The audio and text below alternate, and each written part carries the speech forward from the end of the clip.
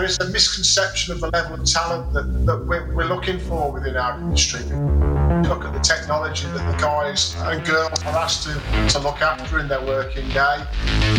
It's high-spec stuff, and it's interesting and it's rewarding for people that get into it. Welcome to this week's MTD podcast, How to Become an Industry Leader. I'm Giovanni Albanese, hosting today's show, a passionate engineer and a proud member of the MTD team. I'm really excited today because I'm joined by three friends and industry leaders within the UK engineering sector. We have something in common too. We all did our engineering apprenticeship together at North Warwickshire Engineering College in Nuneaton many years ago. We will be discussing our journey from way back then and learning all about the latest technology that's available now. We will also get their advice on how to succeed within our great industry. If you're just starting out as an apprentice or you're the owner or CEO of a company yourself, stay tuned to this podcast. So let's introduce our guests. Firstly, Kevin Ward, owner and managing director of Brown & Holmes. How are you, Kev? Oh, good, thanks, Gio. Afternoon to you. Thanks for joining us today, Kev. It's an absolute pleasure. If you've not heard of Brown & Holmes, they supply some of the most bespoke and specialised work building solutions within our industry, predominantly for leading aerospace companies. Next up, the person that's responsible for getting me into engineering sales is the sales director of the Engineering Technology Group, Mr. Steve Brown. How you doing, buddy? Hi, mate. You all right?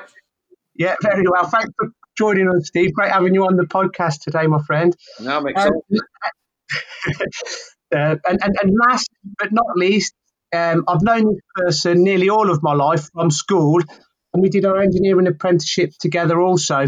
He's been responsible for some pretty bad hangovers over the years. Richard Turner, General Manager, Akuma Products at NCMT. How's it going, Rich? Hi, Gio. How you doing? Very well, thanks, my friend. Well, God, it's an absolute pleasure for you guys to join us now. I think this is absolutely brilliant. Got loads and loads of questions and loads of stuff that we can discuss. But let's start at the very beginning, where it all started for us all. And this time, Rich, I'm going to start with you. Tell our audience why you got into engineering from back then and about your journey up to this day. Well, it first started out really when I was at school, in the same school as you were at. And it was actually my girlfriend's father at the time. He was working in a small engineering firm, and I was looking for a 2-week work placement for some work experience. So he took me in. I went and started to learn a little bit about the engineering, the basics, filing, sawing, etc. But during that time, he then said to me he would offer me an apprenticeship. So obviously GCSEs were around the corner. So that was it really. So from that point onwards, I literally concentrated on going straight into that apprenticeship with this small engineering firm. And Rick, tell us about your journey since college. You've progressed now to General Manager at NCMT for the Akuma products, but what did your journey consist of?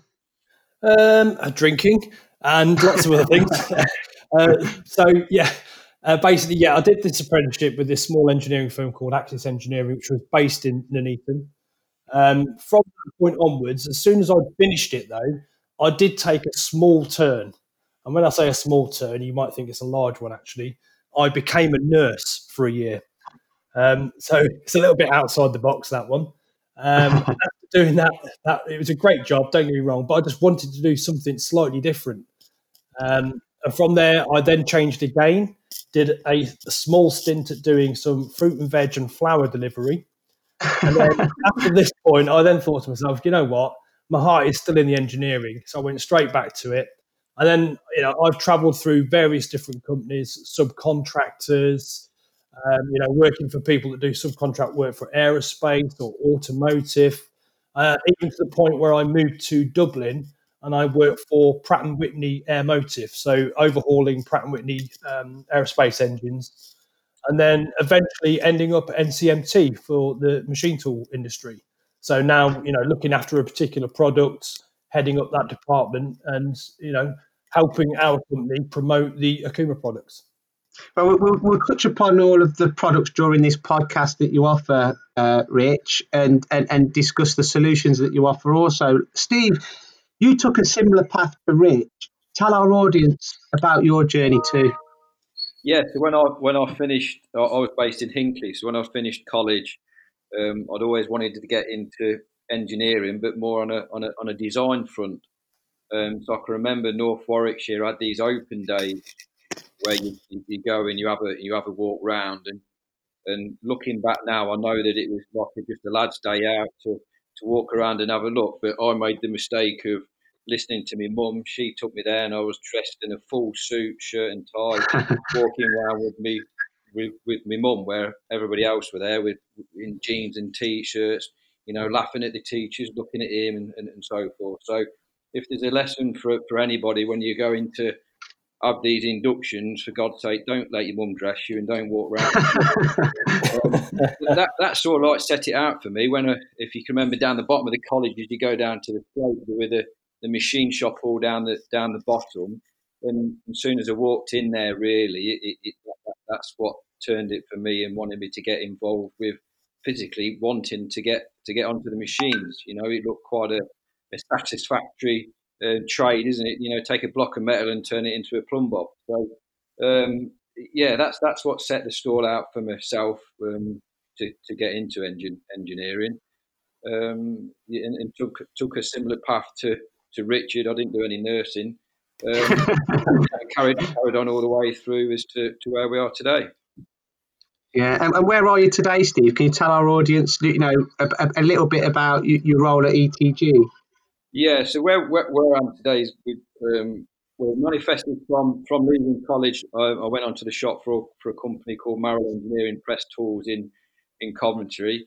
Leaped from there into an applications role at Harding, and then my immediate boss now, Martin Doyle, who's the owner of ETG, purchased Harding the distribution. So that means I offset and jumped into ETG, and from product development through to product management, I manifested and ended up in sales. So and things just grow, doesn't it?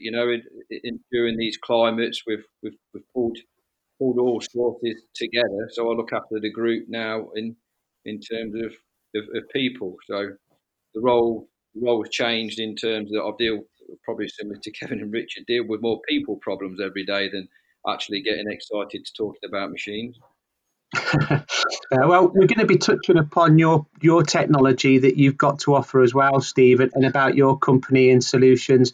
And technology is a big focus of this podcast, as well as kind of the journey and how you've got to where you've got now. Kev, you actually was at the college a few years before Rich, Steve, and I. Thanks for that. Just a few years, Kev. Why did you take this path? What inspired you, Kev?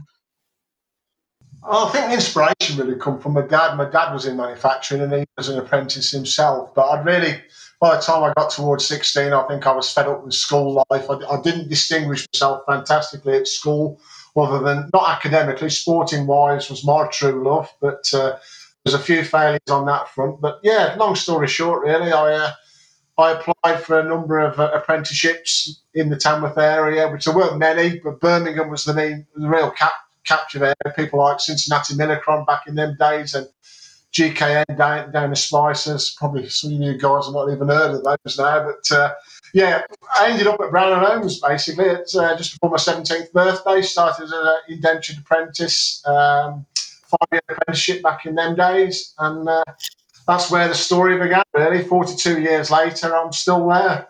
I'm still pretty. Well, you're the owner of the company now, Kev, and one of the managing directors. Can you tell our audience a little bit about what Brown and Holmes actually offer? I mean, it's quite a wide variety of products, but specifically about the bespoke solutions. Yeah, we're a design and manufacture outfit. I mean, we operate from Tamworth, 2 sites now, 2 18,000 square foot sites. We've got dedicated assembly and inspection area for all the equipment that we produce and put together. We're supplying equipment around the world still in these hard pressurised times. We pride ourselves on our own apprenticeship scheme. We've got 5 guys currently in the early first 2 years of their apprenticeships, and we've got a couple of guys who are towards the end of their apprenticeship. So yeah, I mean, Brown & Holmes, we specialise in work holding, manual handling equipment, special purpose machinery. We front a number of products, including robotics, indexing tables, steady rest, and anything that's got synergy with our work holding product. We can supply a solution, really, Gio. Yeah, I mean, it's I'm looking forward to going to a deep dive into some of the products. I mean, between us now, we have it's really scary. We have over 100 years experience in engineering. We've seen, all of us, we've seen a lot of change and evolution over the years. For me now, I think it's important to change the perception of engineering for the young students coming into the industry. There still seems to be a misconception still that being on the shop floor doing a mechanical engineering apprenticeship is a dead-end job to a certain degree. And a lot of the students that I've personally spoken to just want to get straight into design before they know how to manufacture a component. Guys, do you agree? And do you think that apprenticeships are still important nowadays? I know you've just mentioned you've actually got an apprenticeship school, Kev, so that's obviously definitely a yes from you. Who wants to go first? I'll go first. So I think it's really important. You know, I think if you go back just a few years, apprenticeships seemed to die off. You know, there wasn't that incentive there for the companies to start putting them through. But, you know, of recent, there's been more of a push now to try and get apprentices on board from the government. And I think it's really working well. We focused on it now in our company for probably 6 or 7 years now, and we've been pushing them through each and every year. And to be honest with you, some of them now, they're fantastic. They've come out their time. They're now working as a true employee, and they are a real benefit. And the fact is, you can nurture them to become the perfect employee from the beginning, and that's one of the main benefits of it. They're not bringing traits or things that they've got from other companies into your company. They're being nurtured to how you want them to be. So moulding them really, Rich. And what do you think about what I said about kind of how important is it that they actually learn still on mechanical equipment, you know, manual equipment? Do you still think that that's important? Oh yeah, definitely. And that's, you know, in our industry, my industry, with the machine tool industry, with it now, the technology being so advanced, and it's all CNC. So we don't have the manual equipment in house. So having that at the college, you know, that gives them that benefit. You know, it gives them the manual lathes, the bench work, welding, and it gives them a good grounding before they come in house and start to learn the higher technology. Yeah, I think it's extremely important. Steve, what about you, mate? I mean, I've actually seen some of your apprentices at ETG with Chloe, for example, Steve. Yeah, I echo what Richard says, really. You know, the biggest thing is obviously moulding them into something that fits into your own business. So we work obviously closely. We supply the manual machines and everything that's up at Incom in Marches. The circa 2,000 apprentices a year go through their facility. So to see for someone to put a block of material in a vise and watch it, let it fly out, that's where they have to learn, isn't it? You know, so to take that experience into a machine tool, and certainly from the level of the equipment that ourselves and Richard supply, they need to know the basics and appreciate the engineering aspect. So yeah, it's a big focus for us. It's good, really rewarding to see them grow through the business. You know, when they join you from leaving the college or working off site, you know, they've got an idea that I want to be in. I don't know, in applications, in service. You know, they tend to wander in different directions. So Chloe's finished up now with us as a product manager for a number of products. So yeah, it's really quite rewarding to see them grow through the business. Yeah, and I echo both of your views there as well. And Kevin, can you tell us about your apprenticeship school that you've actually set up on site at Brown & Holmes? We've always run apprentices, but to be honest, it depends on the year we're in at the time and the calibre of people that there are out there that we're able to attract. But we've things are a lot better, I think, than they were, well, perhaps 5-10 years previous and time before. But there's a lot more support. There's a lot more people recognising that our industry needs young talent, and we're seeing more of that young talent being directed to the industry, certainly locally through the local schools and the colleges, which is good because it wasn't there before. But reiterating what Rich and Steve have just said, that I think there is a misconception of the level of talent that we're looking for within our industry, because you look at the technology that the guys and girls are asked to look after in their working day. It's high spec stuff, and it's interesting and it's rewarding for people who get into it. Yeah, again, absolutely 100%. I couldn't agree more. And we all started off on them manual machines. And for me personally, I think that I wouldn't have been able to have progressed if I didn't start off on them manual machines. Now, firstly, what was your favourite machines from college? And secondly, tell us now about some of the technology that you offer and why it's so important, why engineers need to embrace it. I'll start with you this time, Steve. Right. So my favourite machine going back to college, I actually can't remember what it was called, but it was the one. It was like the horizontal arbor. You know, you had to put all the on and the face and slot drills and stuff. I used to love working them, and we had to make some. I can't remember what they were, like some clamping blocks or something. So yeah, that's like a stepped block, wasn't it? Yeah, they were my favourite machines because I always kept on the lathes. I was no good because I kept leaving the vice handle up and they didn't appreciate it. Plus the mills were closer to the sandwich shop. The cob, which worked well. So going through, obviously, what was your next question? So we obviously started on that kind of technology, and CNC was just coming into play, really. But obviously things have moved a long way since then, and on all three of you and at your companies, you're providing now state of the art technology. And you know, why now more than ever is it so important that engineers embrace it, and what solutions do you offer, Steve?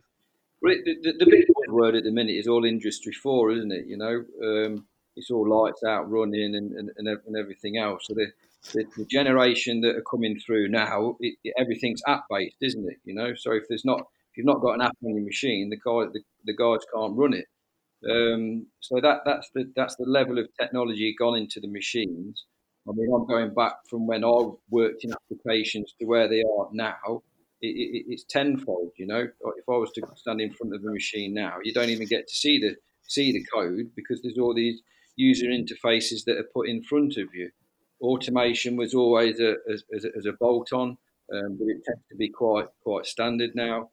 In the same way that you can't seem to live without your phone, you know, business owners can't seem to live without knowing what the machines are doing. So they can look at the phones, can't they, and see the machines actually cutting. They get notifications if it's down, if the coolant's not right, the machine's at the wrong temperature. So, you know, with solutions that that all of us are offering in different forms, maybe it's tenfold, isn't it? You know, and I think it's just going to keep accelerating to meet what our customers are asking us for. Yeah, I think you've touched on a really good point as well that I think that we can touch upon a bit later on in this podcast. I believe that COVID has definitely propelled digitalisation in Industry 4.0 within our industry, but across a lot of sectors, to be fair. But, Rich, what about you? What was your favourite manual machine, and what solutions do you offer now? Yeah, I mean, obviously we went to college together. We were at the same college. I mean, I don't know if you can remember, but so far through my apprenticeship, I actually changed college. I changed to the Butts Technical College a bit so far down the line. And that was down to my employer. He wanted me to have more machine exposure. And the one with the Butts, they also tied it in with Jaguar. So they had their place where they had all the machines. So I used to do a week in Jaguar and then a day release after that into the Butts College. But in there, the machines were a slightly more high tech, but I still really liked the Colchester student. That's the good old fashioned manual lathe. You couldn't go wrong with it. Doing screw cutting on that was always a bit hair raising. But that was one of my favourite machines. If going back, and as you say, as time progresses and you look at where we are now with the current technology, it's come a long way. In theory, it's a short time. I know we're getting on, but in theory, it's quite a short time for the amount of the technology has come on from that point. You look at what the industry's got now, as you say, with Industry 4, I sort of echo what Steve's saying with that as well. It's all app-based things. That's what we see this next generation doing. They want things to be easy.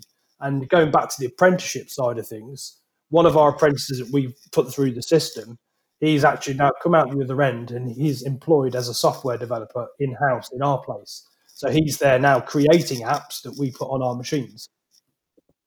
That's brilliant. That's absolutely brilliant, Rita. Can you tell us a bit more about that? That's what. So the apps. It's like basically simplification, isn't it, Richard? Yeah. So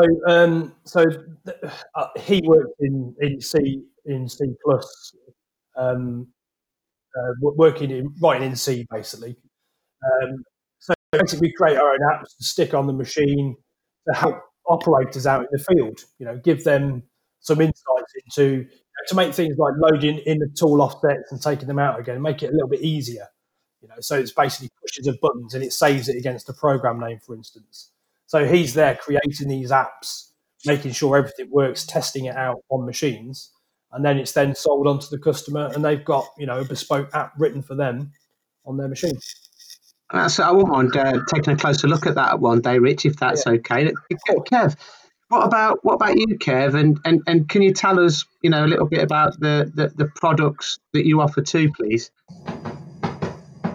Yeah, with respect to Nuneaton, I did most of my machining work at Tamworth College within my ONC, but on the HNC, really, and my kids would laugh at this answer, knowing my current IT capabilities. But yeah, my age group, we were in the first module that North Warwickshire College offered on IT, which is giving my age away, but yeah, it was incredibly interesting and new back then, information technology, and I think back to the old DOS operating systems and early CNCs, which ticker tape machines and whatever. But it was really, really exciting looking back, to be honest, and to be involved at that level, because there weren't many other people outside of manufacturing, or certainly the course I was doing, into computers at that stage. So it was really good. And we touched upon that you guys, none of you just sell a product, really. You sell a solution. Can you explain to our audience, what's the difference? Because, explain what the difference is between being a solution provider and a product provider. I don't know who wants to go first on that. Kev?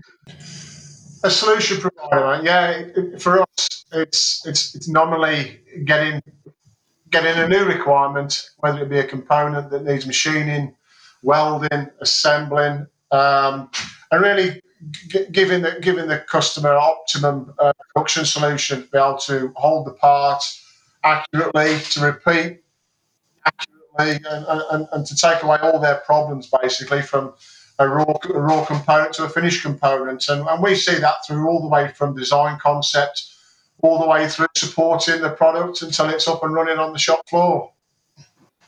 Yeah, and what obstacles do you all overcome? I mean, Steve and Rich, from a machine tool perspective, you don't just sell the machine tool, and obviously, what obstacles do you need to overcome, and why can it be so difficult sometimes to change mindsets and to get people to embrace some of this latest technology? Steve? Well, the stumbling blocks that to be frank about it, that you come across is not really on the engineering side. As you already alluded to, ourselves and Richard are quite aligned in what we offer is very similar in terms of a turnkey package. So the stumbling blocks are more so based around what the customer wants out of it. The challenging ones is where you physically look at a part and that's going to take a minute. Then he says, well, actually, I'll need it in 30 seconds. So it's the engineering side that comes into it, because when the spindle's turning, that's when the customer's earning money. And obviously, he wants that part in and out of his machine accurately and as quick as possible, because that's when he's going to earn more money. So the likes of our business and challenges is that's what we see on the engineering side, which goes all the way back to what we're talking about today. Really, is the need for these engineers to come through, so we can carry on providing that solution going down the line. It never really stops at a turnkey. It's not based on value. It's based on what you're giving to the customer. You can have a 50 grand turnkey. You can have a £5 million turnkey. The word turnkey comes from you're offering a full solution. Yeah, and I couldn't agree with you more, really, Steve. I think that basically, if the return of investment there, the actual price of the turnkey doesn't matter, does it? No, and that's what when you get into the crux of it, the owner buyers in these larger OEMs, then they're looking at the cost per part. They want to know how much is it going to cost me to make that one part, and that's all they're interested in, which all stems back to price. Rarely, well, it does obviously come into it, particularly how things are at the minute. But it is the engineering side and getting that confidence into the customer that it's doing it today and it will do it tomorrow. Rich, would you agree? Yeah. I mean, I totally agree. And going back to your comment, about trying to change the mindset, I think that's quite a big one. Sometimes we've got, there's people out there they've got stuck in their ways, where they see a part and they think, well, actually, that's I do that part of it on the lathe and this part on the mill, and you're convincing them that potentially that mill turn could be the solution, but it's complicated sometimes for the people that have been there and they're stuck in their ways. But once you start getting down to it and showing them how easy it is, they then understand. But it's just overcoming that hurdle. You mentioned the hurdle, and that's sometimes that is the battle. But everything else, Steve said, really, I agree with it. We are in the same sort of industry, and turnkey solutions are a big thing at the minute. And one of the real big things since this coronavirus has kicked in now is accelerated the need for automation. That's a big thing at the minute.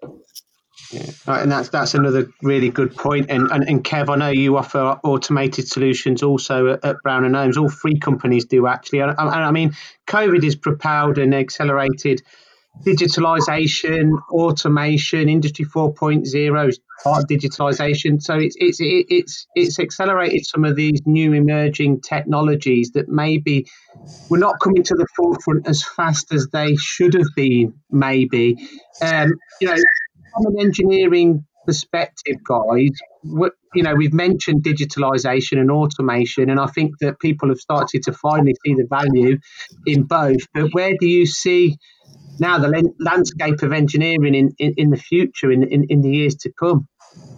Kev? Certainly automation is going to be a massive driver of that. I mean, keeping up with the technology for us all is difficult at most times. But yeah, it's got to be driven, to be honest. But as you quite rightly said, COVID is exposing various weaknesses in traditional methods of manufacture, and I think it'll just help drive the automation requirements of our customers. Yeah. Rich? Yeah, I mean, like I say, I think this automation thing, as I said a moment ago, that is a big driving factor at the minute. We see a lot of companies now, even people that you wouldn't have placed them with it, to be honest, but they're now sort of seeing this and they're saying, actually, we've got to start pushing this through. Trying to keep social distancing down, trying to minimise the man being there constantly, but also keeping production rates going. That's the main key, is keeping that production rate going. If it's that benefit of it's continuous. It keeps on going. That's the big benefits, and that's where we see the production in it now. Yeah, Rich, I couldn't agree with you more. Really, I think in this day and age now, I think that automation shouldn't be looked upon as a separate part of the engineering process. I think for any future investments, they should be looking at automation as part of that process, and what automation are they going to be putting onto that machine tool or that process. And I think the same with metrology as well, to be honest. Steve, what kind of solutions do you offer at ETG? What, in terms of automation? Yes, yeah. Yeah, well, it depends on the product. There's a variation of simple pick and place robots. We've got the automation built into the machine. So it really depends upon the customer's need. You can take a Nakamura and it's just got a simple in-feed, out-feed conveyor with some grippers. Or we've got a project going on at the minute that we've got a robot dancing around in the middle. We've got CMM, washing station, deburring, changing work holding, and all sorts. So there's the comments around automation are quite varied, and it's quite an open subject. But I think we'll all agree that from what packages that we've all delivered in terms of automation, you'll never get customer feedback of, "Oh, I wish I hadn't bought that," or whatever. It's always you get an automation solution into a customer, and it's a no-brainer for them. They're coming back for more. So it is definitely the way forward, and I agree with Richard. The mindset at the minute is just getting customers to see that. That's probably the biggest stumbling block, is getting people to move into it, and once they're into it, they just tend to go tenfold then. Yeah, never look back. And guys like you, ETG, NCMT, Brown and Holmes, you're all kind of heavily invested and geared up for automation now. I keep saying it all the time, and we do at MTD. But I strongly believe that education is the key to breaking down all these barriers to entry, because I still think that there's some engineers out there, like you mentioned, Rich, that they're scared to change their ways. And they're scared to embrace new technology because they don't understand it. And the only way they will understand it is if they know how it works. And the only way they'll know how it works, they get educated on that product. And I think that things like this, and hopefully we can do more videos about what we've discussed today, guys, at a later date. I can't believe that we're running out of time on this particular podcast. But just to finish off and to summarise, really, guys, you've all done really well in the industry, and you've all kind of got to a really high level within our industry. What advice would you give to our listeners, whether they're an apprentice looking to get into the industry or an owner of a company? What advice can you leave them with at the end of this podcast, Rich? Yeah, well, I think really it's what they've got to see is it's an exciting time in engineering. It's moving fast. Things are expanding rapidly and changing rapidly. And this new era of engineering now is heavily into technology. And I think, people coming into the industry, like an apprentice, they will thoroughly enjoy it, and likewise, people that are already in a business or own a business, they've got to move with these times as well and progress, as we go back to Industry 4, automation, all these sort of comments we've been making. People have got to be not afraid of it. This is what we've got to do. We've got to embrace it and enjoy it, because it is a fantastic and educational bit of the industry, really. We never stop learning, and please let's continue this kind of group, kind of roadshow, if you like. Kev, what would be your advice? Going forward, anybody certainly setting out on life in engineering is just basically, obviously, strive to get to the highest level and accumulate as much knowledge as you can and experience. But one thing that we must be sure is people don't forget the basics of engineering, going back to apprenticeships as regards, understanding what you're working with, and just, there's fundamentals which need as a building block to take on the technology and use it correctly. Yeah, I couldn't agree more, Kev. And Steve, I was on the shop floor, and I mentioned at the beginning of the podcast that, you make your own look in a way, but you helped me get into sales because, you know, from bloody hell, about 15 years ago now, Steve, it's gone quickly. But what advice would you give? What it really is just, I echo what Kevin and Richard says, but just start. Well, first thing is don't go to college with your mum dressed in a suit. Just the world's your oyster, really. Is don't think you can't achieve anything, and just keep aiming for what you want to go for, because where you start off and thinking that you want to end up as a designer, a sales guy, an apps guy, a service, I guarantee as you go through the ropes that you won't finish off doing what you started out to. I'd never thought. I always said to myself I wouldn't end up in sales, and I have done. You know, I don't think you can plan it out. Just take each opportunity as it comes, and just give it 100%.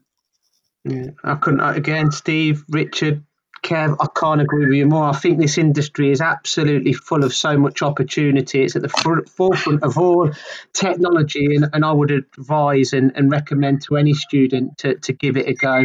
Guys, thanks so much for joining us on the MTD podcast. Thanks for our audience for listening to this week's MTD podcast. I really hope you've enjoyed it and it's been insightful for you. I think we definitely 100% need a continuation of this particular podcast and even maybe some videos to come. A massive thanks to our three special guests, Kevin Ward, Steve Brown and Richard Turner. Until next week, the MTD podcast. Thanks for listening to the MTD podcast. If you found value in this episode, please subscribe and leave a rating and review. Find more episodes on mtdcnc.com.